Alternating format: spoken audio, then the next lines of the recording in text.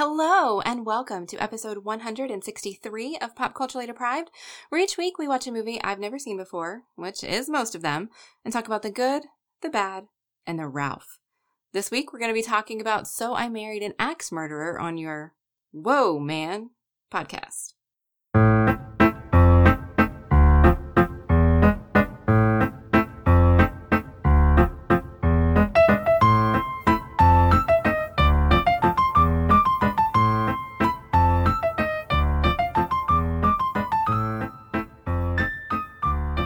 I'm Mandy Kay, and you can find me on Twitter at Mandy Kay.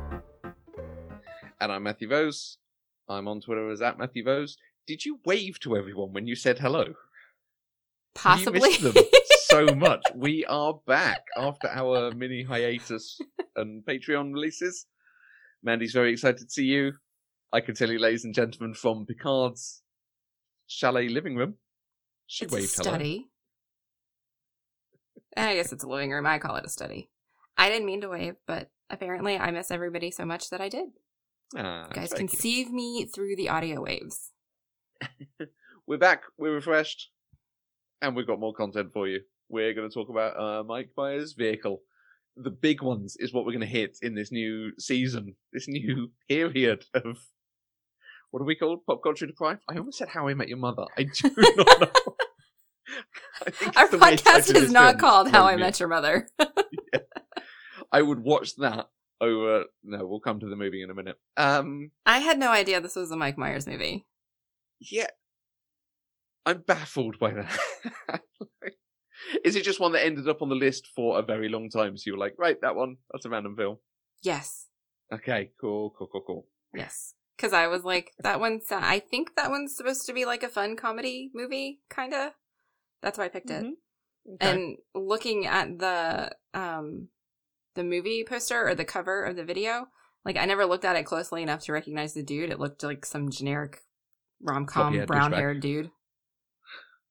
No, he's not a floppy-haired douchebag. He looks it.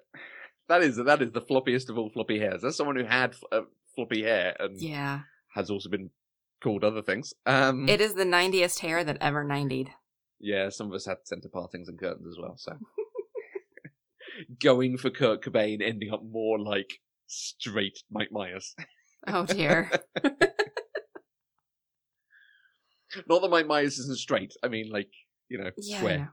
Yeah, okay, I know what you mean. What this film, So I Married an Axe Murderer, can you tell us the plot of So I Married an Axe Murderer? Well, he didn't marry an axe murderer. Spoiler alert. The title lies to us. It does. It absolutely does. So IMDb says, a San Francisco poet who fears commitment suspects his girlfriend may have a knack for killing off her significant others. Which is basically true. That is Where'd you get that from? IMDb. Okay. I said that. You weren't listening. Okay. Don't you listen to me when I talk, Matthew? Never, ever. I'm just thinking of the next thing I can say. I'm a man on the internet. What else do you think I'm doing? Right? Exactly. Do we then even need to get into why you never watched this if you don't know who's in it or what it's about? I mean, I don't actually remember when this movie came out. I don't remember ever hearing about it when it came out. And then later, when I would have heard about it, I probably saw that it was Mike Myers and then didn't want to watch it. And then just kind of forgot it was Mike Myers. Okay. If any of that makes sense. I feel like it was out when I was in the US. Were you in the US in 1993? Maybe. I'm trying to have a look at what else came out that year. So Jurassic Park came out that year. I definitely saw Jurassic Park in the US. I think. Was that the year Clueless came out as well? Clueless was 96. It wasn't the year that Clueless came out. That was the next time I came back to the US because I remember being voted down that we couldn't see Clueless at the cinema. Other people in the car probably have a different memory of it, and we probably went to see like Independence Day or Last Action Hero, or something fun for everyone. But yes, I think this came out around the same time as Jurassic Park. I remember seeing Jurassic Park in the theaters. I just don't remember this one. Maybe Jurassic Park just overtook everything that year. Maybe. Oh no, Last Action Hero came out the week after Jurassic Park. So I definitely saw those two in the same time I was there. Okay. Interesting. End of July. I wonder if it was being trailered? Advertised? I don't know All the of word the you're above. looking for. All of the above.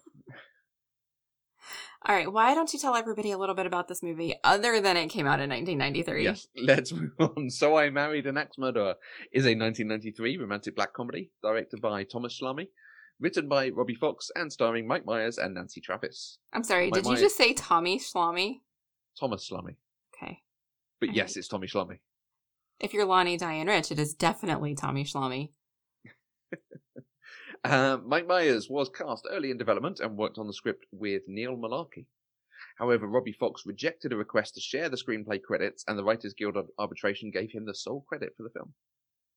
There were reports of personality conflicts with the director Thomas Schlamme and Mike Myers, particularly including comments about Myers being controlling.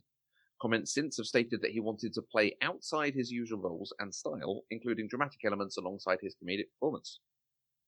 Sharon Stone was originally cast as Harriet and also wanted to play her sister Rose.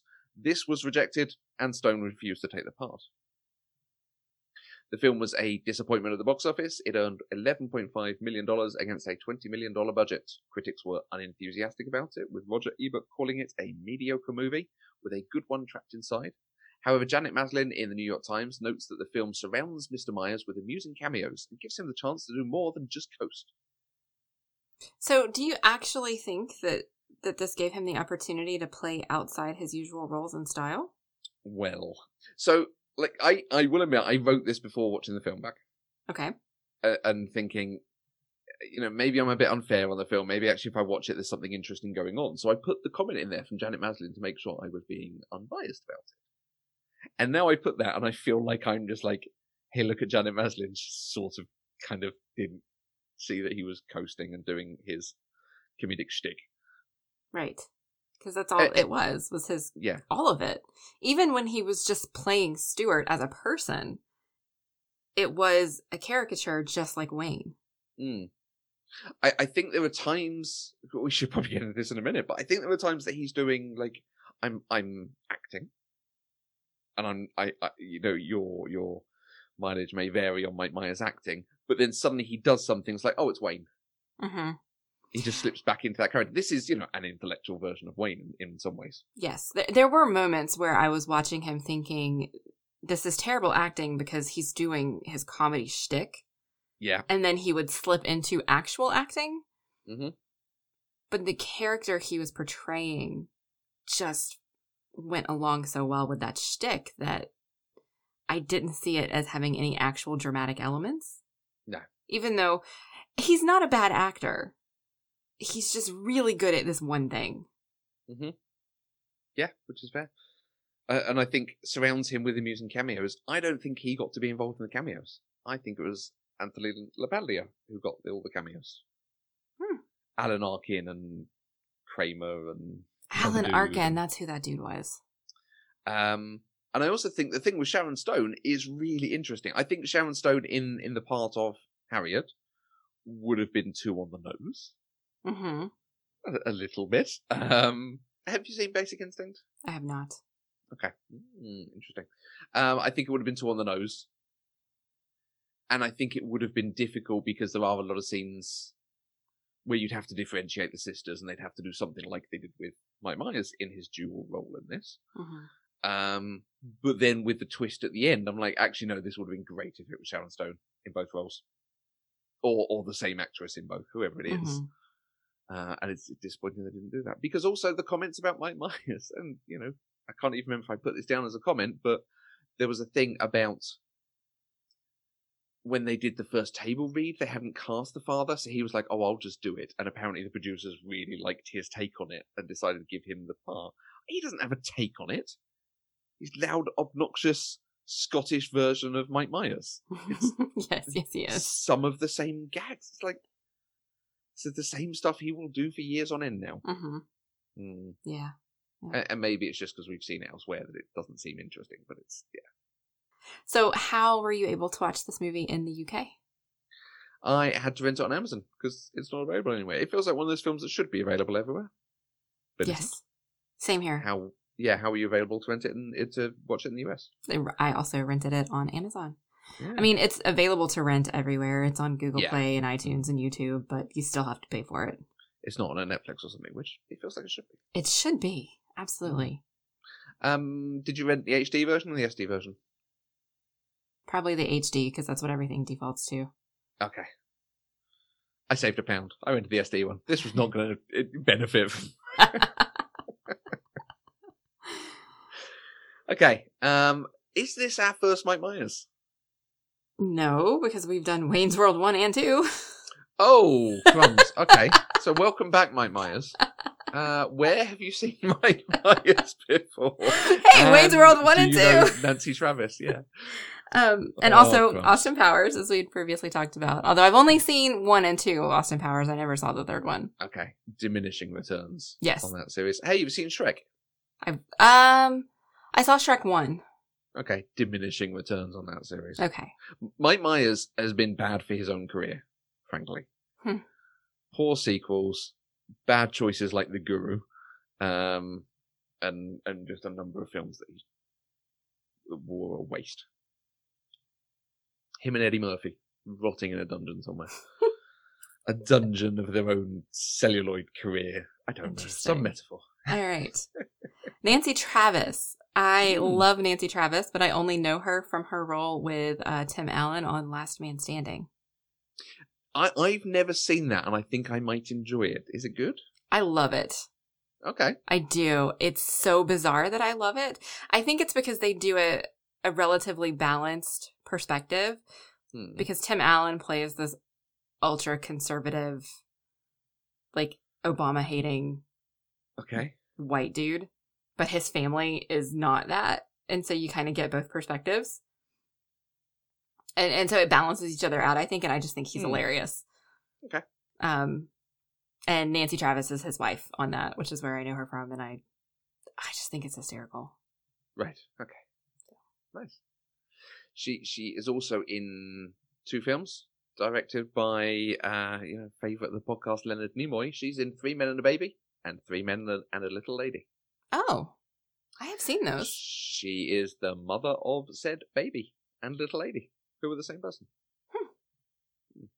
I did not remember that, but I also haven't seen those movies since they came out. So okay, and if you want the proper Star Trek connection, she replaced Terry Farrell when Terry Farrell left Star Trek Deep Space Nine and starred with Ted Danson on Becca, and when she left Becca, Nancy Travis replaced her. Okay, so it's like a 2 degrees. Yeah, of Star Trek. I think there was it was a point of her reuniting with Ted Danson, in a role that had been, or not a role. The person who left the show was Terry Farrell, and the new character introduced was Nancy Travis, as I understand, not having watched that many seasons of it. Okay. See, now I can tell you that Terry Farrell leaves Deep Space Nine. Because I know that already. Because you now know that Jadzia Dax was not in all of it. Still hurts my Spoilers for Deep Space Nine if... I might cut that. Whoops. Ooh, perhaps I beep it out. No, I mentioned Terry Farrell way too often too. Yeah, you did. I mean, you specifically said she left the show, so... Yeah. Okay. Yeah. Okay. The thing that this reminds me of, when we talk about similar things that we might have seen and what we can compare it to, is the kind of classic screwball romantic comedies. Okay. Hijinks ensuing as this couple get together, misunderstandings, almost like a little bit like, is it You've Got Mail? Stuff like that, maybe? So, is there anything like that you've seen that you can think you can compare it to? I wouldn't have put You've Got Mail in the same category as a screwball romantic comedy, so I wasn't thinking along those terms. Okay. Especially since I Googled list of screwball romantic comedies, and all of the movies came from like the 30s and 40s. So given the original screwball comedies, Some Like It Hot totally counts, right? Mm-hmm. Mm-hmm. So that's the one that came to mind, even though it does not appear on almost any list of screwball comedies out there. All of them are like His Girl Friday and Okay, yep. other movies I had never even heard of. Lots of movies that have Thin Man in the title. So I'm assuming that's some kind of franchise from back then. But Some Like It Hot is the one that comes to mind when I think of movies like this. I'm sure there are others that I'm just blanking on what they might be. I think that's not a bad catch. Mm-hmm. Sort of slightly zany antics happen, and eventually the couple get together. Right. I know that's not necessarily what happens in all the films, but that's largely the plot. I think the reason that You've Got Mail occurs to me is I was thinking of a play called She Loves Me, which You've Got Mail is sort of based on that same source material. Which has some of that. Yeah. They're writing to each other. They don't know who the other is. They're arguing, but they're actually in love with each other. Mm-hmm. Are they going to get together or not? I don't know. I mean, I guess we could also Much Ado About Nothing. Yeah. Is it? Yeah. Specifically, Tate and Tennant version, because that one's very screwball. I think that fits too. Yeah. But I like the comparison Some Like It Hot because this is a sort of big plot thing. It's not just the will they, won't they. It's like, and maybe she's a killer. And right. Maybe they like her, but they're having to pretend to be women. Right. Right. So I married an axe murderer. Did you like it? I did. Oh, okay. I didn't love it, but I liked it. I thought it was interesting. It kept my attention. I think it could have done some things better, but overall, I enjoyed it. Oh, okay. Wow. You are so shocked. I did not. Watching it back, I was like, oh, this is Mike Myers doing the Mike Myers shtick. But Nancy Travis was delightful, Well, exactly. And Anthony LaPaglia, however you say his name, he was delightful. Alan Arkin was amazing. Mm-hmm. There's a lot to really like about this movie when you start digging into the details. Yeah, that's why for me it's a 5 out of 10, because I could lose all the stuff with Mike Myers, which is most of the film. Right. Everything else is really good. And Nancy Travis, so I was a little worried here, understanding that it had been cast as Sharon Stone. I think Nancy Travis might not even have been the second on the list. I think there might even have been someone else cast who then couldn't make it. Maybe I'm thinking of something else.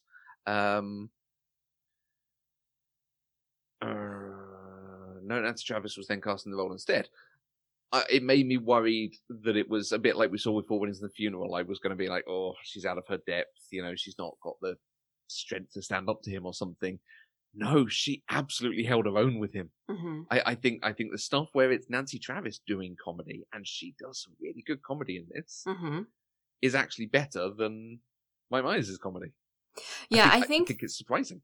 I think this movie would have benefited from somebody who wasn't so loud in like the comedy shtick world, right? If somebody who could be more subtle with their comedy would have elevated this movie to something great.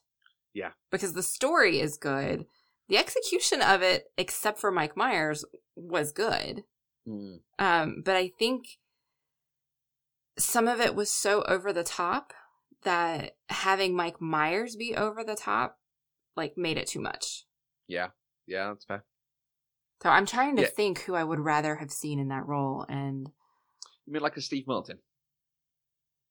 Steve Martin could have done it, absolutely, because he can do both very well. He's not just a one-trick pony, and Mike Myers is very much a one-trick pony. Yeah, as much as we weren't taken by the jerk, Steve Martin was that character. Mm-hmm. You didn't see bits of Steve Martin coming out of it. Right. It was just, the character wasn't great. Yeah, and you don't see any of the jerk character when you watch him in Parenthood. Absolutely. Right? Absolutely. He can differentiate and not just do the same thing over and over again. I mean, Mike Myers does what Mike Myers does, and he does it really well, but that is not the appropriate comedic vehicle for every comedy. No. So let's have a look. He would have been late 20s when this was made. Yeah, so this came right after Wayne's World 1. I think you're absolutely right that if I could have ignored the Mike Myers stuff, it would have been fine. But it's just that's so much of the film, and then you suddenly get the introduction of his father, and there's almost no point to the role of the father in this except for the anniversary party. That's just this isn't funny. I googled. Did you look up actors born in the 60s? Yes, I did. I mean, there's always Keanu Reeves. He would have been lovely in this. Think, Point Break speed Keanu. Doing some of this, trying to be a beat poet. I don't know that you're going to support me on this, but Paul Giamatti could have done it. The problem I'm having with Paul Giamatti is he gets really good when you get into the 2000s, when he hits his 40s. I don't know what Paul Giamatti in his 20s was like. That's fair. We could have done Colin Firth. Can you imagine? This would have come out the same year as Pride and Prejudice. Was this Pride the and same year as Prejudice? Pride and Prejudice? Wow, yeah, okay. Yeah. Nice. Yeah. Or even Patrick Dempsey's on my mind because I watched Outbreak today, which also came out in 1995. Okay. Well, that was 95, not 93. But he was in it. And I think he probably could have pulled it off. Because I've seen him do such varied characters over his career. Okay. Having just watched the first half of Enchanted. Well, I mean, he's that's doing Derek. Nothing with that role. Yeah, that's Derek Shepherd in a Disney movie. Yeah, basically. And, to be fair, he's up against Amy Adams in the role she was born to play. So. Yes. Let's talk about that. Let's not talk about Mike Myers annoying me for. Well, we don't have to talk minutes. about Mike Myers anymore. There are other things we can talk about here. Although I probably would have liked to have kept Mike Myers as the father, just because he cracked me up. Okay, yeah, if that was the father, because to be fair, you can see the line from the father to the son, the personality similarities, the sort of aggressive, energetic comedy. So I liked it in Twilight that you could see the genetic link between them, the characteristic link between them. So maybe there were lots of cameos in this film. Let's talk about the cameos. I honestly didn't pick up on most of them. Oh, really? And is this just because they're all kind of SNL people from before you really would have watched it and been aware of who they were? Probably. Phil Hartman. I didn't know that it was Phil Hartman until I looked it up. Like, I knew he was somebody. The way they shot that character, I was like, this is somebody important. Like, I get it, but I don't know who it is. And then it turned out to be Phil Hartman. I see. As soon as he came on, I'm like, I'm Troy McClure. Yeah, no, not a clue. Have you not watched The Simpsons? Not very much. I wasn't allowed to watch it as a kid. There's 28 seasons of The Simpsons. We start that next week. No. There's 1 million episodes. Alan Arkin, I don't actually consider a cameo. He had a substantial role. That's fair. And we can definitely talk about him. But I forgot his name was Alan Arkin. And I was like, I know that dude. Where do I know that dude from? And then I didn't look him up. Right. So the only cameos I actually picked up on were Kramer and Mr. Traeger. Okay. What's Mr. Traeger from then? Because Friends. I know he was the building super in Friends. Oh, he wasn't he? Okay. Because he's in Wayne's World.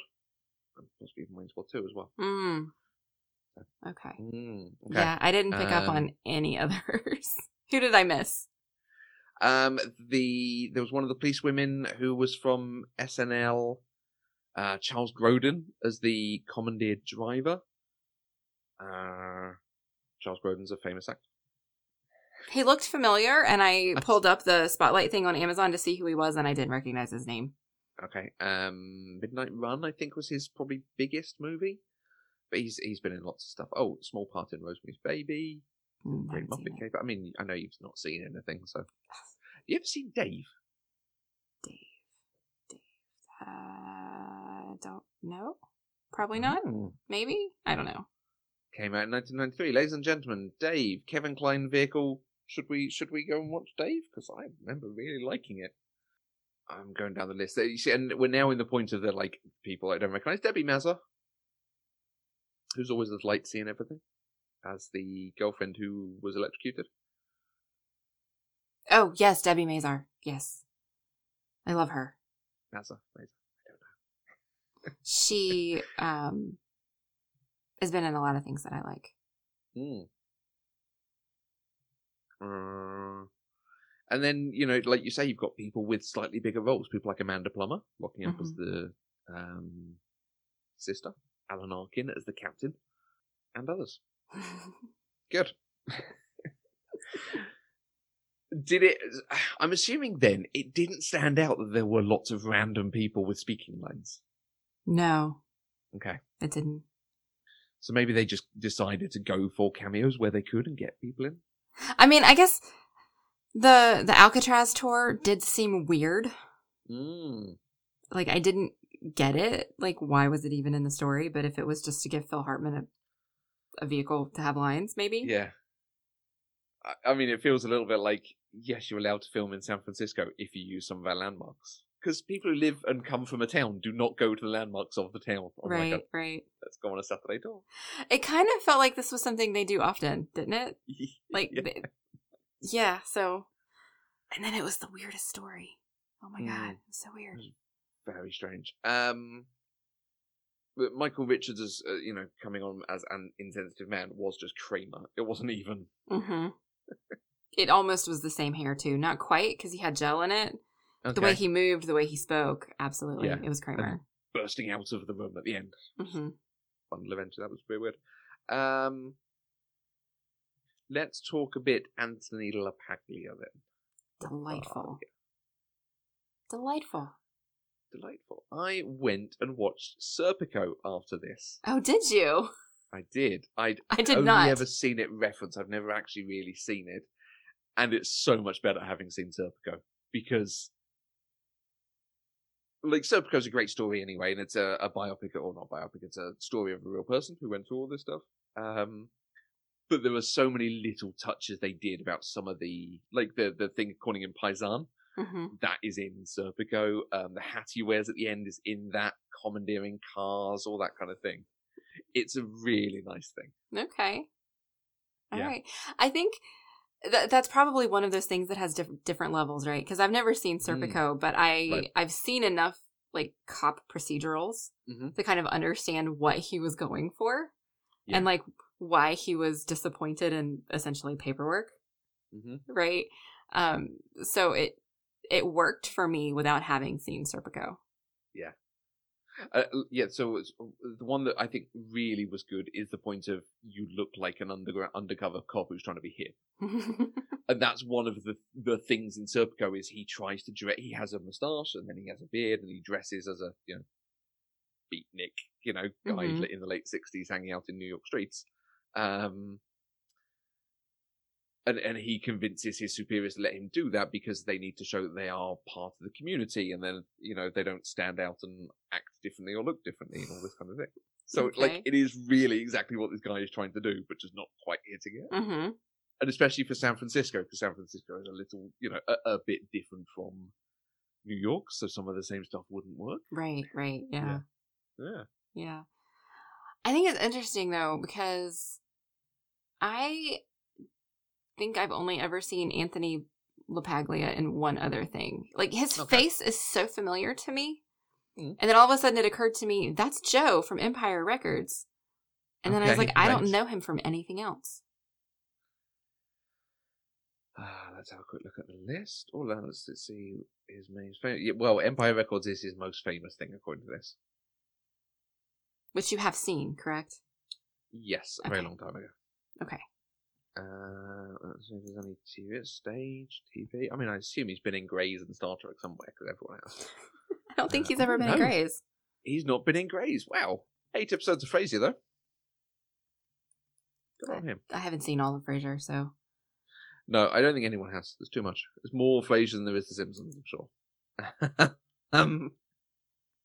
If this film had been he thinks she's the axe murderer, or he gets pulled in on the, he's trying to convince his buddy to be with her, and then he gets pulled in the case, and we were following him with snippets of Mike Myers. Mm-hmm. This would have been a great film. Maybe. I think they gave his character so much personality and background with all the Serpico stuff. But yet he doesn't get enough to do. He doesn't get to evolve that need and that desire until it gets fulfilled at the end. Mm-hmm.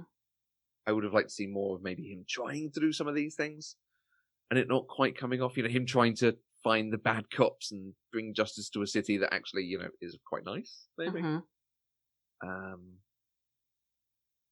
And again, instead we get lots of Mike Myers stuff. I would have preferred, would we have liked the Mike Myers stuff if it was every so often? We see him do that poem once. Not 3 times? Right. Yeah. Mm. So, I'm not sure how I would rewrite this to make it better, because I knew immediately they were going to set her up to be Mrs. X. Okay. That was just heavy-handed, right? It's in the title, so yeah. Well, yeah. You know what I mean? Yeah. But they set up him being paranoid, and then we see that, and then he meets her, and so just it was very, very heavy-handed. And so it was either, from my perspective, it was either going to be he's paranoid and he ruins it and it's not her, or they're setting it up that it's really going to actually be her. He's right, but he's going to love her enough to live with it. Okay. That's kind of where I thought it was going. Ah, nice. I did not clock the sister. Oh, Mandy. So I think that might be part of why Slipping. I liked it, right? Because I didn't catch it. Mm. And usually I would catch these things. Mm-hmm.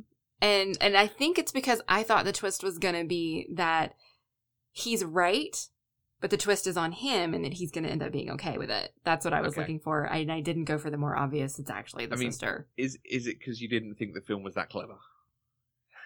Is it you thought the film was going to go for a dumb obvious? Maybe. I don't know. I think that's part of why I enjoyed it, though, because I was genuinely surprised and didn't find it predictable. Yeah. That ending is quite good when it does turn out to be, because once they get married, they really lean into it's her. Right. The way she acts implies it's her. I don't think I can quite buy that I have a headache stuff. I think it can all be explained away, though, when you realize that she starts to become genuinely worried about him because her sister's already killed her other husbands. True. Yeah, that's fair. She didn't want to get married because they always leave her on the wedding night. So, yeah. So, I don't know. Oh, do you think? She knew, right, that her sister had killed them, didn't she? Oh, okay. That's how I read it. That she knew. I thought that the note that was left about "I can't be with you" was what always happened. She gets a note from them saying they can't deal with the commitment, and they leave her. Oh. Yeah. I don't know. She just didn't seem that surprised that her sister showed up. Leading Harriet to believe that each husband simply left her. Okay. I misread that in the movie then. No, yeah, so I don't think she knew it was her sister. She just knew they disappeared after marrying her because she's unlovable and they can't be with her.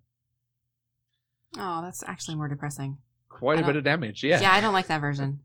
The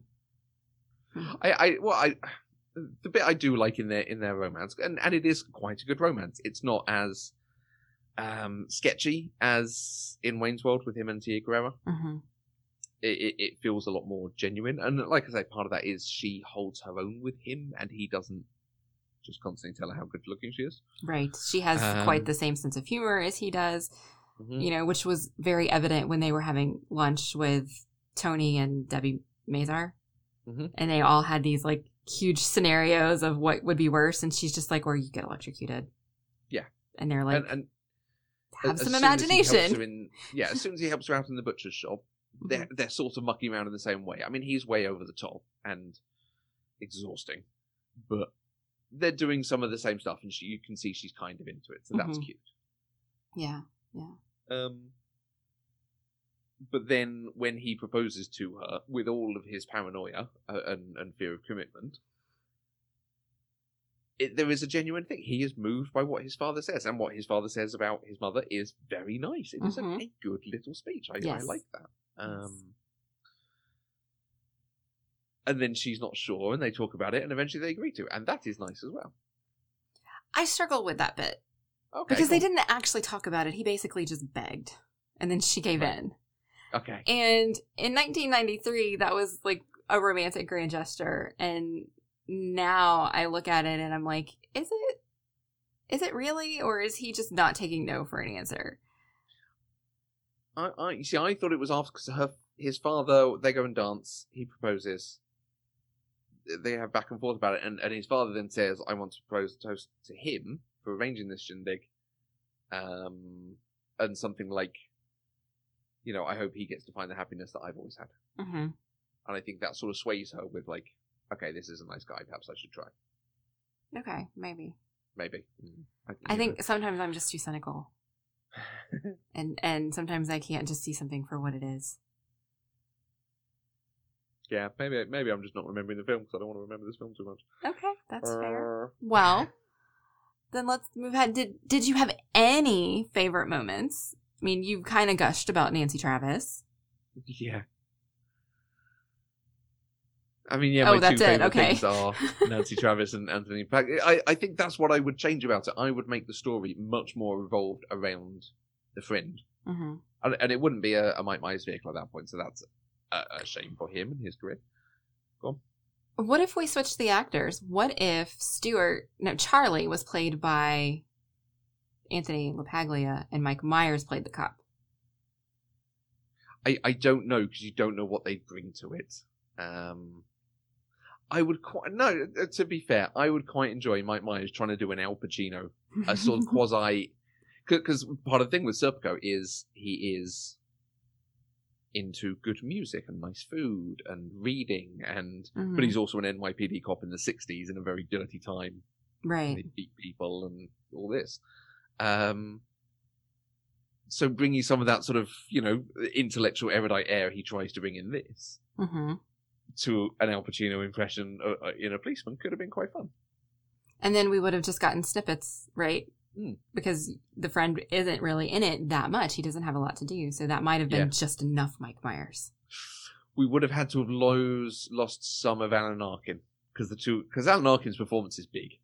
Yes. That's a memorable character. And it's an exceptionally good character. Mm-hmm. But it probably wouldn't have worked paired with Mike Myers. Yeah. Yeah, possibly so. Yeah. So I'm not sure. That's I think what I would change, because I do love what they do with a friend, and I to be honest, if you're saying about switching them, I couldn't work out at the beginning. Like, are they brothers when they're hanging out at his house? That was a bit weird. Just friends. And then like Catherine, and I don't think Catherine was actually watching it with me, but she was like, I thought Mike Myers was a policeman. Oh no, he's just hanging out with the policeman. He's a poet. He's a poet. Yeah. Like, I couldn't actually figure out what he did for money. Like, part of me wondered, did he own the bar? Maybe. The poet spot? Because they called him our own Charlie what's-his-face. Oh, I thought that was because he was from San Francisco. Yeah, I wasn't sure, because then we never see him at a job ever. No, and he has the time to just go help her in her butcher shop. Be a poet and, drive a nice car and stuff. Exactly. Yeah. I don't know. And yeah, Nancy Travis. How good was Nancy Travis? She's good.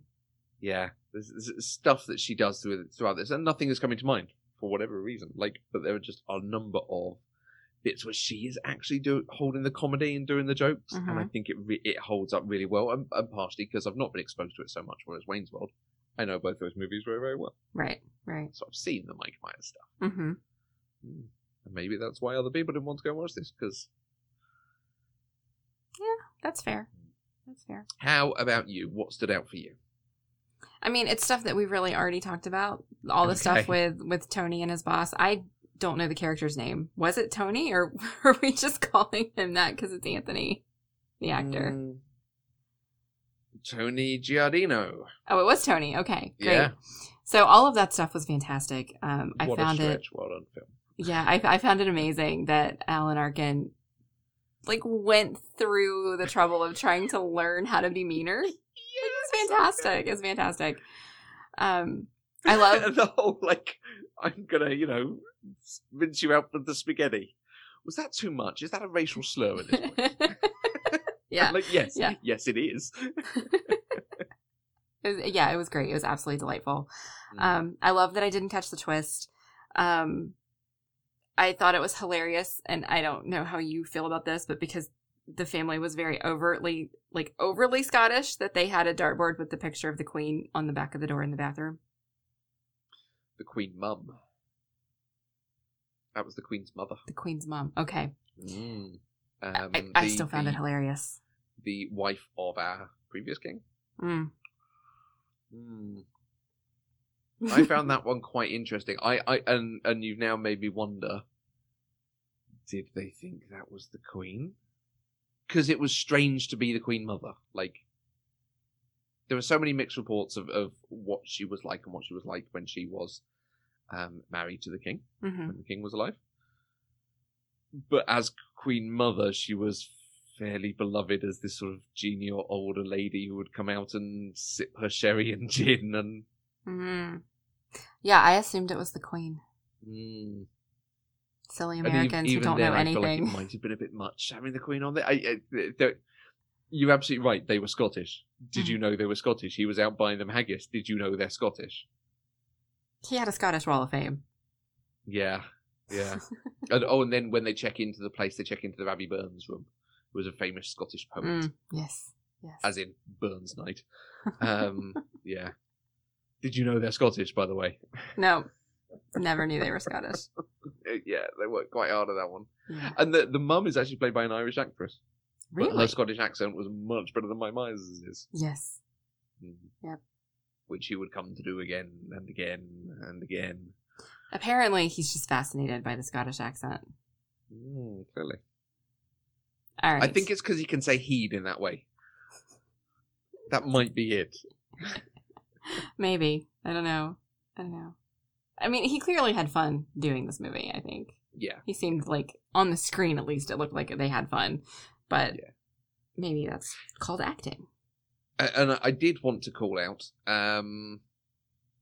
the thing about the reports of him being controlling and him and Tommy Shlamme not getting on and it being a difficult thing, and put that back into comments about him and the director of Wayne's World. Was it Penelope something? Yes. And that he didn't want her back on the sequel and so on. Right. Sounds like he may be difficult to work with. Absolutely. Penelope Spheris. Yeah, it adds up into an image of a person. Yeah. So, yeah, I don't know if there's anything more of Mike Myers I would ever want to watch. But if I do, I might look into reading more about that. I think maybe we're done with Mike Myers. Yeah. So have you seen Austin Powers? You have? I've seen 1 and 2. Yeah. Okay. And when they came out, I loved them. Yeah, there's part of me that's interested to revisit them. Certainly that first one. The first one is a really good takeoff of the James Bond tropes. The chauvinism, the drinking, the British attitude, so on and so forth. In such a way, the problem with doing something ironically is you still have to do the thing to do it ironically. So it's hard to differentiate, and I think those films do very well at differentiating. This is taking a mick. Right. I think the second two don't do that. I think the second two do we're trying to make an actual film now, not a comedy spoofing something else. Yeah, it starts to take itself too seriously, but Seth Green shows up in 2, so... He shows up in 1? Oh, is he in 1? I thought he was just in 2 and 3. Scott Evil. I don't remember his name. Scott Evil. He's in all 3. Oh.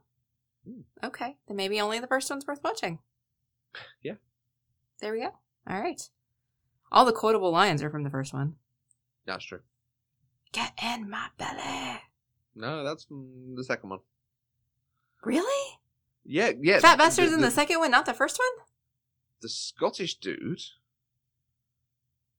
It might only be the third one as well. No, Fat I've Bastard not. is in the second one. Yes, But not the first one? not the first one. I don't think so. All right, The most quotable line to me from Austin Powers is in the second one. I think so. Yeah, no, it's not listing him as in the second one. Oh, in the wow. first one, sorry. Wow. Sorry. Seriously, that is the most iconic line for me from Austin Powers.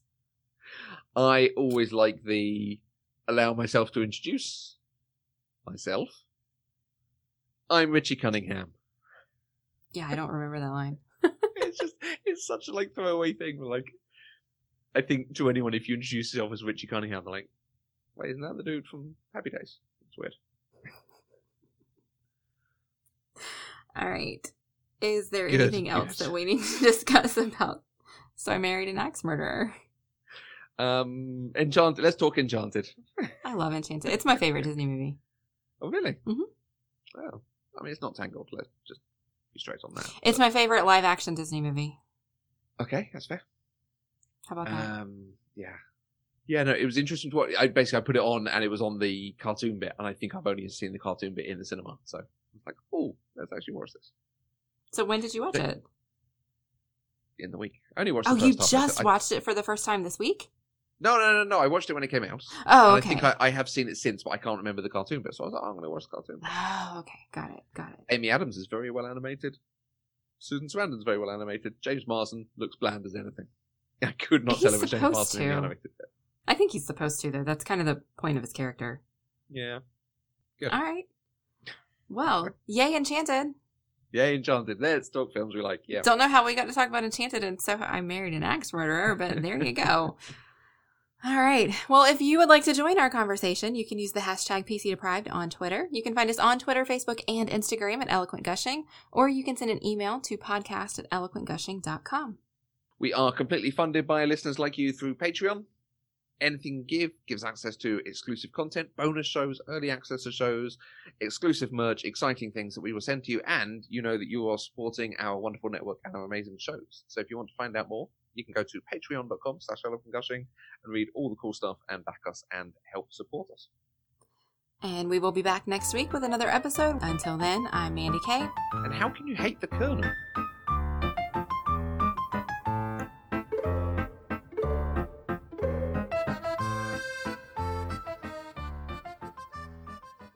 Pop Culturally Deprived is an Eloquent Gushing production. For more information, go to eloquentgushing.com or find us on Twitter @eloquentgushing.